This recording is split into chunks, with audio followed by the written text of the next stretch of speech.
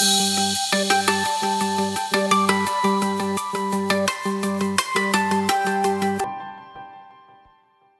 and welcome to Trending Pet Food, the industry podcast where we cover all the latest hot topics and trends in pet food. I'm your host and editor of Pet Food Industry Magazine, Lindsay Beaton, and I'm here today with Lindsay Meyers, BS CVT, Vice President of Quality, Nutrition, and Compliance at Primal Pet Foods. Hi, Lindsay, and welcome. Hi, Lindsay. In case you're not familiar with Lindsay or Primal, here's what you need to know.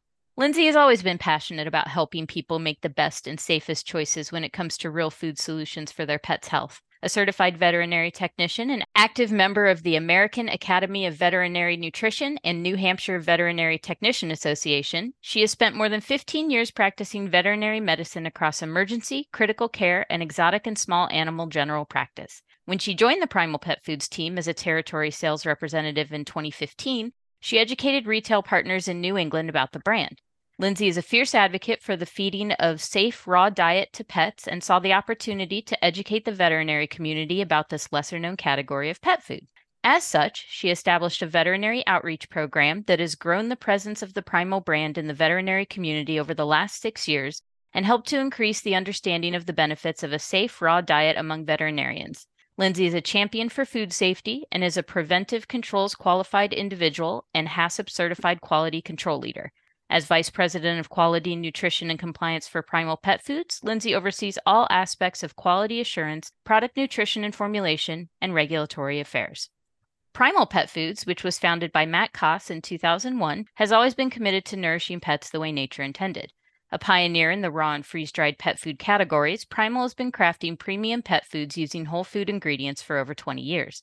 With manufacturing facilities in California, Colorado, and Texas, the company is focused on using production processes that best retain the natural nutrition of quality ingredients, providing the highest quality of life for pets and their parents. Lindsay's experience with raw pet food and her passion for pet food safety are both why I've brought her on today to answer this question. Where is the industry at in terms of raw pet food safety?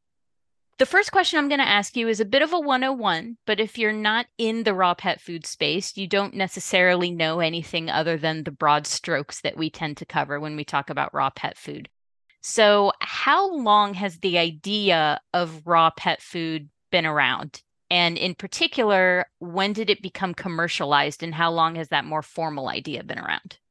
It's a great question and a great place to start with the different audiences I speak to. I often forget which history lesson is the most important to start with. And I think this one, especially for this audience, is so good because as pet industry professionals and as pet food professionals, our perspective of the industry is much different than that of the consumer or of a veterinary or regulatory professional. The reality is that raw feeding for dogs and cats has been around since dogs and cats were around. That's how they started becoming part of our homes, right? We were feeding them the scraps, they were catching our vermin, like that's how we domesticated them. So how long has it been around is forever. But how long has it been something that is a commercialized industry that is as large as it is today? When did that growth start to happen? And the answer is a little bit different depending on where you are, but I often point to, and maybe this has to do with my unique perspective starting in veterinary medicine, is that I often point to the point in time when Dr. Ian Billinghurst, who is a well-respected veterinarian from Australia,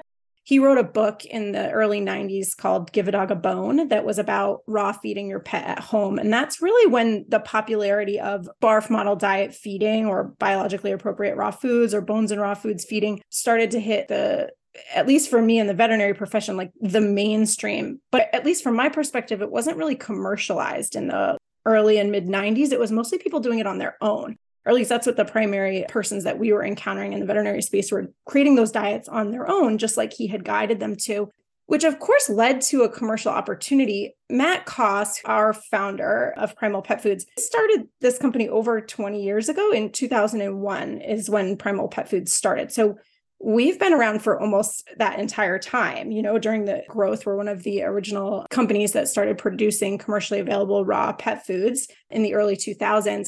And he started the company because he wanted to give more people access, more people the opportunity to feed these raw foods.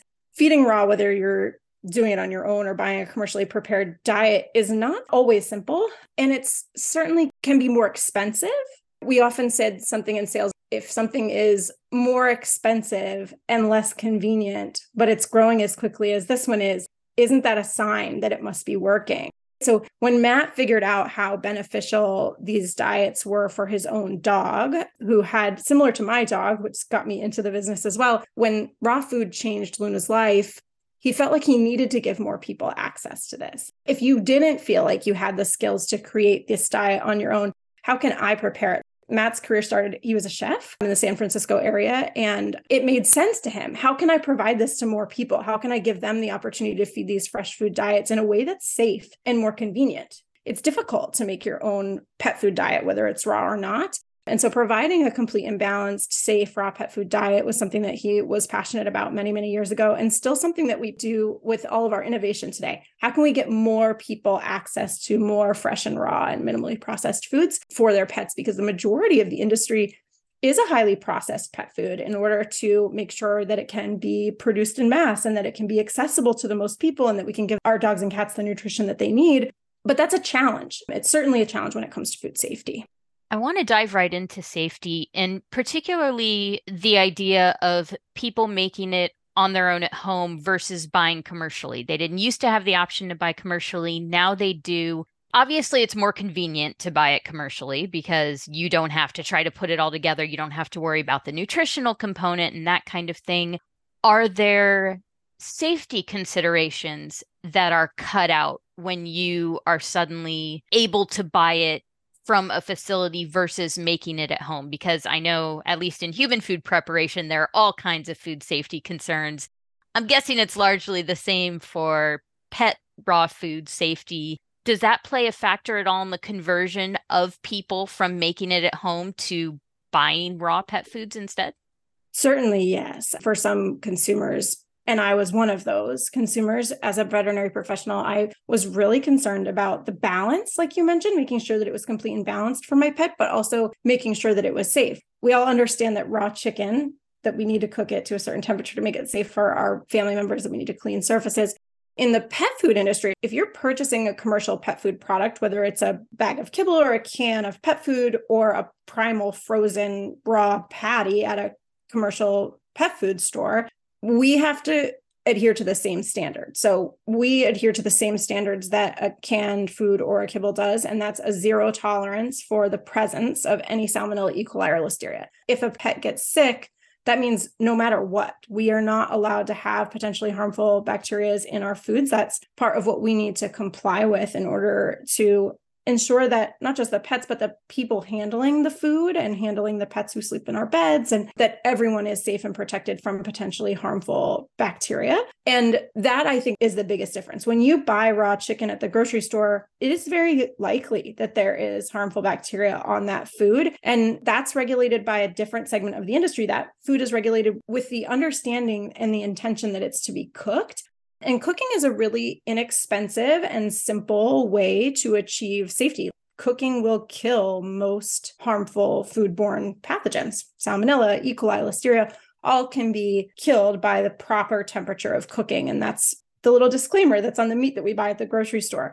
Now, if we're providing raw meats, can we make them pathogen-free? The answer is yes. It's challenging. It can be more expensive and certainly different from heat processing, but it's certainly achievable. There are other ways to prevent, to kill, and to stop growing potentially harmful pathogens from meat. The inside of animals' tissue, which is what meat is, it's weird to think about, shouldn't be contaminated with bacteria. That would mean that that animal was ill. The inside of your body is sterile. It's why you need a sterile operating room. It's what keeps us healthy. Our skin protects us from the outside world. And so those meats shouldn't be contaminated with a large amount of bacteria, but they can be contaminated quite easily during any point in the supply chain based on the type of meat that it is, the type of animal that meat comes from. There's a lot of different things that we can do to reduce that pathogen load that don't necessarily need to include heat or cooking as part of that process. So when you are producing raw food, when compared with a food that goes through a heat-based kill step, What does that look like? And what does the food safety process look like when you're processing ingredients, when you're creating the food, when you're finalizing? I'm assuming there are extra steps or at least very different steps than what might happen if you're depending on a heat-based kill step. Certainly, yes. And some of them will be similar. And I think every company will have its own nuanced way of applying these control steps. But I can speak to Primal well. And that's that it starts at the very beginning for us, which is at sourcing. So, sourcing is a really important first step, understanding where those animals are coming from, how they're being slaughtered, and then the cold chain. So, the chain of command, once that cut of meat has been removed from the animal, how is that cut of meat then handled, transported, and stored to ensure that it's not becoming contaminated with bacteria or that any potential contamination that might be there isn't allowed to grow, which is all based on the type of bacteria it is. So different bacteria require different things for growth. Listeria, for example, likes a really cold environment, but Salmonella likes a warm, I always refer to a barbecue picnic. Everyone knows don't leave a mayonnaise salad out in the warm sun. That's how Salmonella likes to grow. There are certain bacterial pathogens that like a warm environment, and there are some that like cold deli meat, Listeria, for example. And so understanding where your potential pathogens might like to grow and understanding what your suppliers need to do to ensure that the cold chain is held throughout so that when we get that meat product, it's got the lowest possible or zero possible load of bacterial pathogens on it from the start. And then we can apply different technologies, different hurdles, different kill steps, essentially, to make sure that those bacteria are eliminated if they're there and that they're controlled and that they're not able to be contaminated throughout. And so starting with sourcing and then throughout the production process, understanding what has been applied or not. So when we're talking about our frozen products, which undergo HPP or high pressure processing, which is like a squeezing the meat process, right? High water pressure that achieves a log reduction, so kills off bacterial pathogens. And that is really nuanced. It can really depend on the moisture content and the fat content and the pH of the food. There's a lot of things that go into account when you're thinking about how much pressure is needed to kill the bacteria that you're trying to kill without impacting the flavor, the nutrition. You can achieve really high pathogen load reduction using pressure. There are a lot of industries that use pressure and heat to achieve that. Ultra pasteurized milk is always an example that I use. They can achieve shelf stable milk products now. You can get like little juice boxes for your kids, but it's milk. And that's a combination of heat and pressure.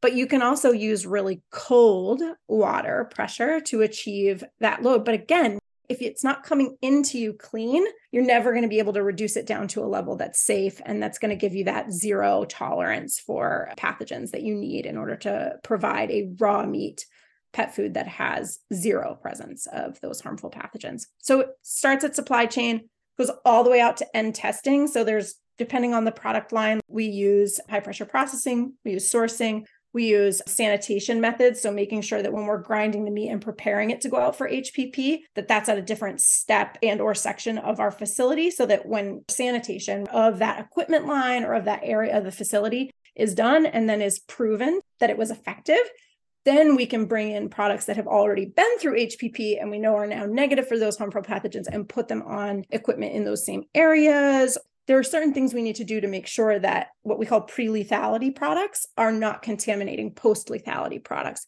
And those things are all intertwined in food safety plans, in how your facilities are built, in what you do for testing, not just of the products after they're made, but of your equipment lines themselves, of the products that are coming in. There's so many things involved in making sure, especially as you become a large manufacturing company. Like, I'm sure that the safety steps that we have today are so much different than when Matt started in the early 2000s, when he was just purchasing meats from a couple of local providers that he knew. If you know the butcher, you can ensure that you're getting the cuts that you need and that things are safe. And you know exactly how it's been cold chain handled because you're right there. But then when you go to mass producing these products like we are now, there's a lot that's involved with ensuring that there's a safe product. I was going to ask about scaling up and batching because it sounds like there's so much math and science involved in, particularly when you were discussing how much pressure something needs. that it sounds like it might be something that gets tweaked a lot depending on the composition of the batch of whatever you're producing in any given run. Is It's why there validation studies are so important, right? So you have to make sure that what you're doing is effective. I can go out to an HPP provider and say, this is a raw meat based pet food. What do you recommend? Is the time, temperature, pressure, and then you got to test it on your own products and make sure that those parameters are achieving what you need to, and sort of figure out at what limits is this no longer working. And a really robust test and hold program, an environmental monitoring program, and just ongoing research to make sure that you're doing the most current scientifically understood thing is so important. Certainly, you're right. Our recipes have changed, although not as much as you might think, but they have changed somewhat over the years. Our batch sizes have stayed really consistent for a number of years. And that's mostly because once you purchase large commercial equipment that can grind batch sizes, and when you're doing something like raw pet food, our batches have never really been all that large.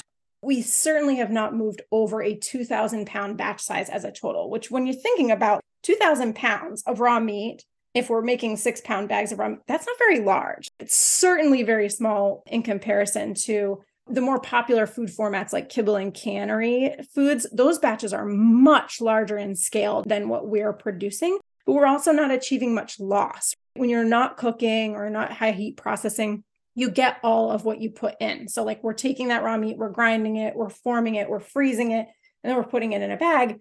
There's not a lot of loss achieved there. And the equipment, we have to make sure that we understand exactly what's going in, not just from a pathogen perspective, but from a nutrient perspective.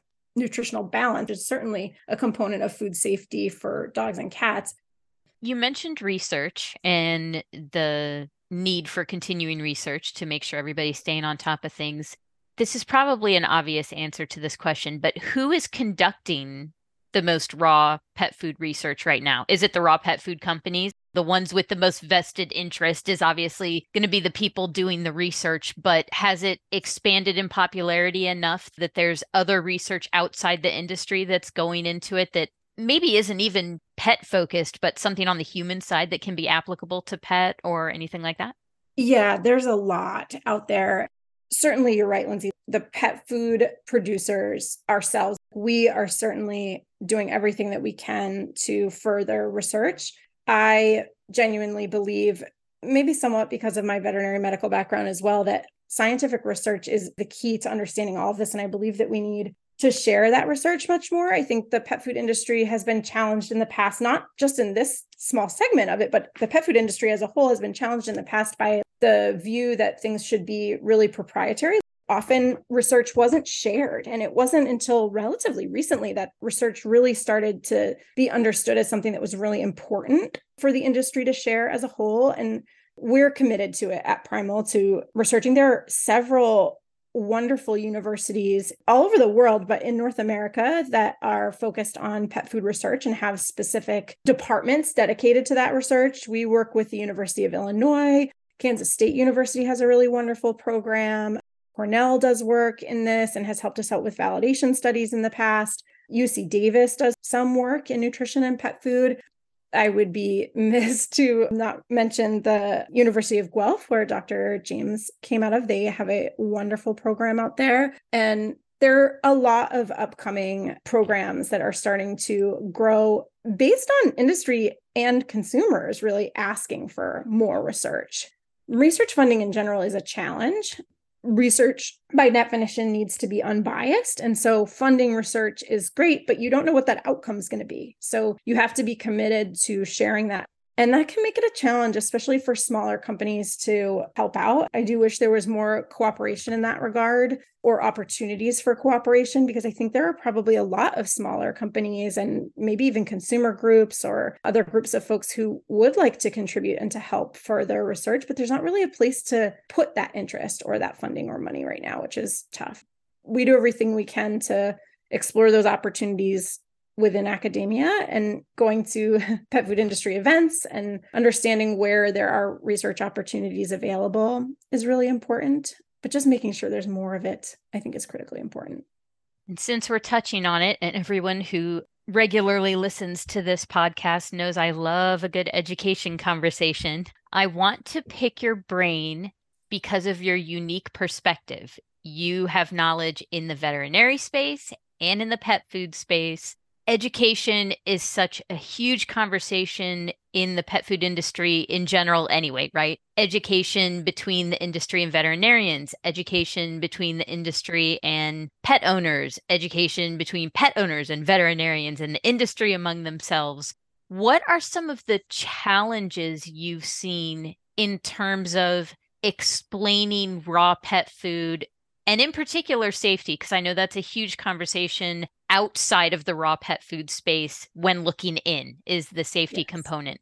So what do those different education conversations look like when you are educating the veterinary space versus the larger pet food industry and then consumers? I know that's a lot to tackle, but we'll No, it's so great. It's something that you're right, uniquely qualified to answer because I've done it in all of those different spaces. And sometimes at the same time, I usually start by it's important to know your audience and to understand what motivates them. And I think the only way that you can plant a seed in someone to not change their mind, but to give them a reason to maybe think differently or to have a different perspective on a topic is to show them not what makes us different, but what makes us the same. And I think no matter what audience I'm talking to, whether it's pet parents, veterinary professionals, or pet food industry professionals, I start with a conversation about why any of us are here. You will not speak to any veterinary professional or pet food industry professional or pet lover who cares enough to walk into a specialty pet store or to talk about any of this. The one thing that all of us have in common is a desire to make sure that pets are happy and healthy. That's why we're all here. No one is here for a money grab. Bad choice if you are. We're all here because we care about pets. We started before we hit record today talking about how all of us, when we get here to talk to you, Lindsay, I have to give you the disclaimer that there might be a crazy dog barking in the background. Every one of us is a pet owner and a pet lover at heart. And just making sure that the audience, no matter who they are, understands that makes us understand each other's fears better. So when I tell a veterinary audience, I need you to understand that the way that you react in the exam room when someone tells you they're raw feeding is potentially damaging because then they might lie to you. Because understand that no one is going to walk into your exam room and tell you that they're feeding their pet something more expensive and less convenient just for the heck of it. They are often coming to you and telling you that information because it's the only thing that has made an improvement in their pet, or it's the only thing that their pet will eat, or it's the only thing their pet will tolerate, or it's the only thing that's solved a certain issue. And they might be fearful. They respect you. They're coming to you for advice on purpose. And if you immediately shut them down and you're not willing to have a conversation, they're going to be less willing to tell you the truth, because I'll tell you what they're less likely to do. And that's to change that behavior if it's working. If they're like me, who again was a CVT, a certified veterinary technician working in practice, I've never worked in an alternative practice, only in like typical general practice or emergency critical care. So I didn't understand much about holistic medicine at all. My experiences with raw feeding were very limited when I started. But when the raw food that I tried, which was Primal many, many years ago, made the positive impact on Max's life, my dog's life so quickly, I would have been really had an emotional gut reaction if someone who I respected, a veterinarian or a colleague of mine, told me not to. I would have had a really hard time coming to terms with that because Max was the love of my life. I would have done nothing to harm him. And I think that if I can help a veterinary audience to understand that, it softens them a bit. And then on the opposite side, if I'm talking to that same client who has had that experience of a negative reaction at the veterinary practice, which at Primal, that happens to us all the time. You ask any of our customer service agents, like, how many times have you been called with a super upset customer who's often in tears, just came back from the veterinary office, or asked me all these questions. I didn't know what to say. Please help me understand. And if I help that client to understand that the reason their veterinarian reacted that way is because their veterinarian is so scared that they're going to do something to harm that pet. And they want to make sure that you understand that they want to make sure that your pet is safe. Above all, do no harm is something that they believe with their heart of hearts. And they also, I try to help, especially pet industry professionals, understand evidence-based medicine theory, which is something that all veterinary professionals and all medical professionals really are taught, which is that we really can't recommend anything to treat or prevent an illness that hasn't been scientifically proven to be effective, because that's just sort of against the code of ethics as a medical professional, veterinary or otherwise. And so that's the reason that your veterinarian is going to be so passionately opposed to doing something that they don't believe is scientifically proven, that they feel like is anecdotal, meaning you might have this experience, but we're not quite sure why. And I know that this over here is researched, and this is the only recommendation I can make. Knowing how to get those two audiences who are so different in their perspective and their understanding of the problem to sort of come together and have an understanding, it's also really small steps. Just don't have that reaction. If your vet panics, say, I totally understand. You can call me. We create these handouts for our customers that our veterinary outreach and education team does that now and runs that program that I started several years ago. There's like a handout that just helps explain to a veterinarian what we do at Primal for safety and balance, and just gives them a place to reach out to speak to someone who works for us, to ask any questions they might have. That really helps. And then on the veterinary side, just saying like, hey, if your client has this experience, let's guide them. Wouldn't you rather they tell you the truth? Yes. Okay. So if this is their experience, then let's try and figure out why. The last time we went and had an educational seminar at one of the larger veterinary conferences, Dr. James and I spoke at one earlier this year over the summer, and we talked to that audience about what research is out there that might explain some of the anecdotal benefits. The research is coming. This industry, we talked at the beginning of the podcast, it's so new. I mean, if you think about how short that time period is and that opportunity for that research to be done, that's a small window, but that research is continuing to come, and it's continuing to support all of the things that we know to be true. This industry would not be growing as quickly as it is and has been that sustained growth if it didn't work. No one's going to buy something that's less convenient and more expensive unless it works. And so we just have to figure out how to make it as safe as possible and how to bring those communities together to really understand where each other is coming from. Not every food format is for every pet, just like not every food is for every person. And we have to just understand that there are a lot of ways to do this, and there are a lot of ways to do it safely. And we all just really need to work together to make sure that we all understand the best and most effective ways to do those things. Is there a lag right now in terms of dissemination of information when it comes to raw pet food research? Because I know I've had lots of conversations in the past with people about the lack of nutrition education in veterinary schools traditionally. And I'm not in the veterinary space, so I don't know if that's getting better. I know there are continuing education options that you can do, but in your experience, is that lack of nutritional knowledge still there? And do you feel like it's incumbent upon you, not just as somebody in Primal Pet Foods, but as someone with both veterinary experience and in the pet food industry, to bridge that gap where you can? And do you think the pet food industry as a whole has a responsibility to help fill that gap so veterinarians can more intelligently help their clients, no matter what kind of feeding we're talking about? Yes, both things are true. I think that there is misconception. First of all, I think as much as I love those James Herriot books, and I grew up reading them over and over and over again, it sort of ruined us in terms of what we expect a veterinarian to know and to be an expert in. Would you walk into your general practitioner for your human medicine and ask them incredibly detailed nutritional information? I mean, you might, but they'll probably tell you to go see a nutritionist, right? And that person, your medical doctor, is only treating one species. As a veterinarian, you don't get to be like, I don't do cats. That's not a thing. So they have to understand, and cats are not small dogs, especially when it comes to nutrition. There are far greater differences between those species than most people recognize when it comes to their nutritional needs. And I think we can't expect them to be experts in everything, but we also, and when I say the we there, I'm really talking about consumers as well as industry professionals. We as industry professionals, as pet food industry professionals, also can't expect veterinarians to know about what we're doing unless we're giving them that information. You can't say they're only touting those big three companies. Hey guys, guess what? I went to veterinary continuing education and veterinary conferences for the first 20 years of my career, and I only saw a couple of booths there. Guess which ones they were? To be fair, I hear you, but then get in that space.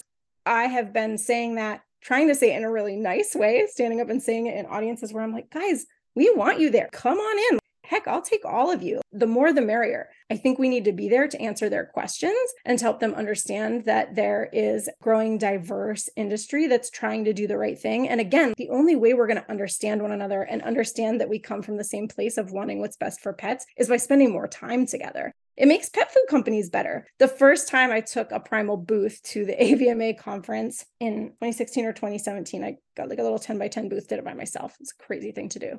The questions that I got and the conversations that I had, I knew about the WSAVA guidelines and all of these things. This is pre-DCM, right? Before this was a topic that everyone in the pet food industry really well understood. I was having veterinary professionals come to the booth and being like, oh, wow, that's cool. I didn't know that you existed. What about this? How did you create your recipes? Do you have a nutritionist? And they kept coming and asking the same questions. And so I was sort of intrigued. A pet industry professional at that time gave me the WSAVA guideline questionnaire early on and said, this is what I'm asking you. And it's something that I provide my clients when they tell me about a pet food company that I don't know about. These are the guidelines I give them. And I use that to help improve us. I said, oh, this is so interesting. Hey, let's make sure that we're doing all the things that it says here. Let's make sure we're helping them to understand what we're doing, that we're able to answer these questions when they call and ask, that our customers and clientele understand how to answer these questions when they're asked. And so I think we can help each other more. If we just get in the same room more often, whether it's veterinarians understanding more about us or us moving into their space and understanding more about them, I think ultimately it just makes us better pet care professionals overall. I don't think it's ever going to be, again, it's weird when I think about the relation to human medical doctors and what we expect of them. We can't expect them to be an expert in everything, but we should expect that they have a tolerance for an ability to understand what else is out there. And they do. It has changed drastically, even in the last 5 years. When we go to the conferences, it used to be very tense is maybe the wrong word, but you could tell that there was a difference in what they understood and what they were fearful of with us. And the conversations that we were having with the veterinary professionals at those conferences were very preliminary and very basic and very like, of course, yes, we test for Salmonella Ecomyces. Oh, really? Oh, how do you do that? And now it's a completely different situation. They run up to the booth. Oh my gosh, I got that sample last time. I can't believe how much my cat loves it. I recommended it to this client. It did this. It has changed dramatically just in the last few years, and not just from us. I'm not arrogant enough to think that it's just from us being present. It's just because it's more popular. I mean, you can't walk down the street without seeing a raw pet food treat or a commercial or whatever. They're really just starting to understand that it is not as scary as they thought it was, and they just want to know more. And I think that's wonderful. And it's just going to help the growth of the industry as a whole and just help more pets get access to healthier foods, which is my ultimate why. So, because of that shift in conversation and an increase in popularity and continued growth in the segment, I'm sure that the challenges and opportunities, what they look like 10 years ago and what they look like today, they've probably evolved pretty significantly on both fronts. So, what is the number one thing you grapple with right now as somebody who works in the raw pet food space? Is it more consumer issues or more within the industry? Is it practical stuff like equipment or formulation? Or is it more the broader education that we've been talking about and just perception and bias? Such a good question. I think if I don't think about my day-to-day job and my job like in the plant in achieving food safety across all of our plants on a regular basis, and I think about the biggest challenges for our company as a whole, I think, especially in relation to what we've just been talking about, for me, it is based on education because it surrounds achieving a balance between the folks that have been our clients and our customers and our mainstays for a long time and our raw food OGs, the original folks who just really believe in this minimally processed movement and are less tolerant of and more skeptical of change and of growth and of larger companies for really good reasons. If you think about the history of why those people moved into this alternative pet food category, whether it's to grain-free pet food or to raw food or to minimally processed food or to smaller companies, the reasons that drove them here naturally make them skeptical towards growth and towards larger companies. And for a company like Primal, who is still so true to our roots, I still talk to Matt all the time. He's still here. He's an active presence in our business. And we're still really passionate about all of the things that we came into this passionate about: sourcing, whole foods, organic. We're just passionate about real, fresh, minimally processed food for pets. And those original customers are so important to us. But as we grow and as we have opportunities to deliver more products to more people and get more products in their hands, we start to ride this line of, if we make more accessible foods for that subset of customers who might never be willing to thaw patties of pet food in their refrigerator, if I create something that works for them, how do I not alienate the folks who are the reason I was here in the first place? How do I make sure that my base of customers, who are the me's, who have a rainbow looking freezer in their basement full of every single raw pet. I mean, my dogs get a different bag of pet food literally every week. I don't care. I switch it up all the time. They eat all of our products, all of our assortment. And I am an OG.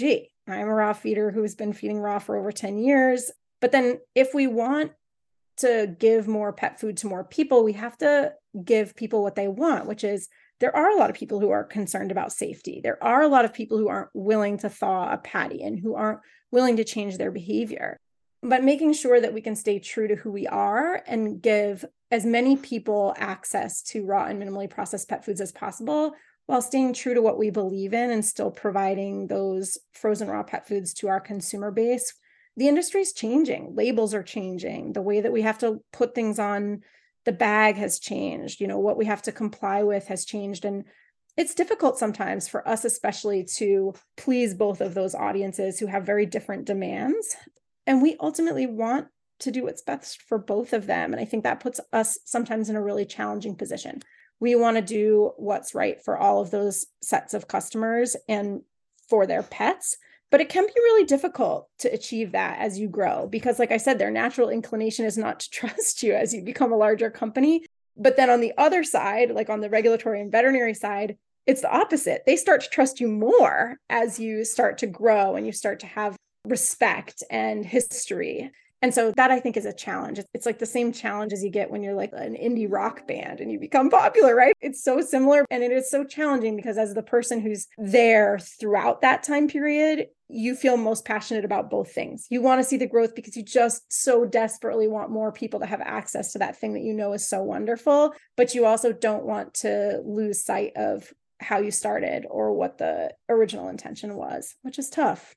I think that is the biggest challenge for where we are in this part of the industry right now because of how quickly and how much it's grown. I think that's a really important conversation to have. And I think it's probably particularly true for smaller or more niche pet food companies going into the medium size. Once you break through, like you said, your audience mix can change. And I've had conversations with companies in the past, and I think I did a podcast episode on it once about marketing and finding your message and the conversations you have to have internally as a company about staying true to that and where are your hard lines? Because if you don't grow as a company, then you won't be a company. You have to keep growing. It's like the commercialized version of publish or perish, right? You have to keep going. Otherwise, you won't get anywhere in the industry. You'll be pushed out. And I think that's probably true of all industries. And I think a lot of companies all over the place have these conversations all the time. But when you're in an industry like pet food, which continues to grow essentially no matter what is going on outside our production plants and our windows and going on in the world, I think it's a conversation that this industry has a lot more than most industries in terms of how much do we want to mix our audience? How do we keep the originals? How do we continue sustainable growth with the people we have served for 10, 20 plus years and also introduce it to new people? I think that's a really important conversation to be having and probably something you guys talk about quite a bit internally too, as you're trying to figure all of this out. We try. It's hard though. It is something that's really challenging. Everyone gets busy and everyone thinks they don't work in a silo. If you think something over and over again in your head, you sort of assume that people are absorbing it through osmosis. And it's sometimes you just have to say this stuff out loud more and you got to talk to each other. It's similar to when I stand up in front of those veterinary audiences versus the consumer audiences. You just have to say it out loud. I appreciate that sentiment, Lindsay. I think it's so important. And I think another reason why that issue is so much louder in our industry in particular is because of the emotion in this industry. When you're feeding, it's like baby food. You're feeding a pet who you're responsible for their well-being and you are the sole provider of nutrition for them. And so immediately that's what you become passionate about. You want to make sure that you're not doing something that's going to cause harm and that you're doing something that's going to elevate their life and that they enjoy. And that's why people have such an emotional reaction to pet food. Joke, it's like religion, politics, and pet food. But that's why, of course, it's important. It's the only thing that we do for them every day, no matter what. If you're sick, you might skip a walk, but you know what you're not going to skip? Feeding them. It is so emotional for us because it's what we provide them every day and we love them. They're parts of our family and that's why it's grown so quickly and so fast. And it's great. I'm so proud to be in this industry. I love it so much. And I'm so glad my weird path led me to where it is. I appreciate the opportunity to talk about it today. It's what helps drive us. Speaking of things that drive you, I want to wrap up by talking about where you think the segment is going. Because you said even from 5 years ago, the conversations you're having are so different now. What do you see as the biggest opportunity right now in this segment? And what conversations do you think you'll be having in 5 years? Where it's going is safer, better, more. That is what's being demanded of us from all over, from consumers to regulatory to veterinary to industry. It doesn't matter. We're being asked to provide more of it, more sustainably, more affordably. We're just being asked to do more. So I think there's a lot of innovation on the way, not just in regards to products themselves, but in regards to safety. We've been trying to further that research. The ways that we achieve safety in our freeze-dried products has changed in the last couple of years based on some research that we did internally and are trying to do academically as well. And I think that those things are going to continue to change and to evolve as more research comes out and consumers are demanding more minimally processed food. And some of that is driven by the human market as well. HPP didn't start with pet food. That's what we were doing for oysters and juices. We needed a way to make those things safe without cooking them. And so we took that technology that was being used for raw oysters and raw juices and deli meats and produce and all of these things, and we applied it to pet food. And there are lots of other things upcoming that are similar, using natural acidulant additives like lactic acid, which is from a bacteria, which can help control mold and pathogens and other spoilage organisms, and using probiotics or fermentation, which is one of the oldest techniques for preserving food.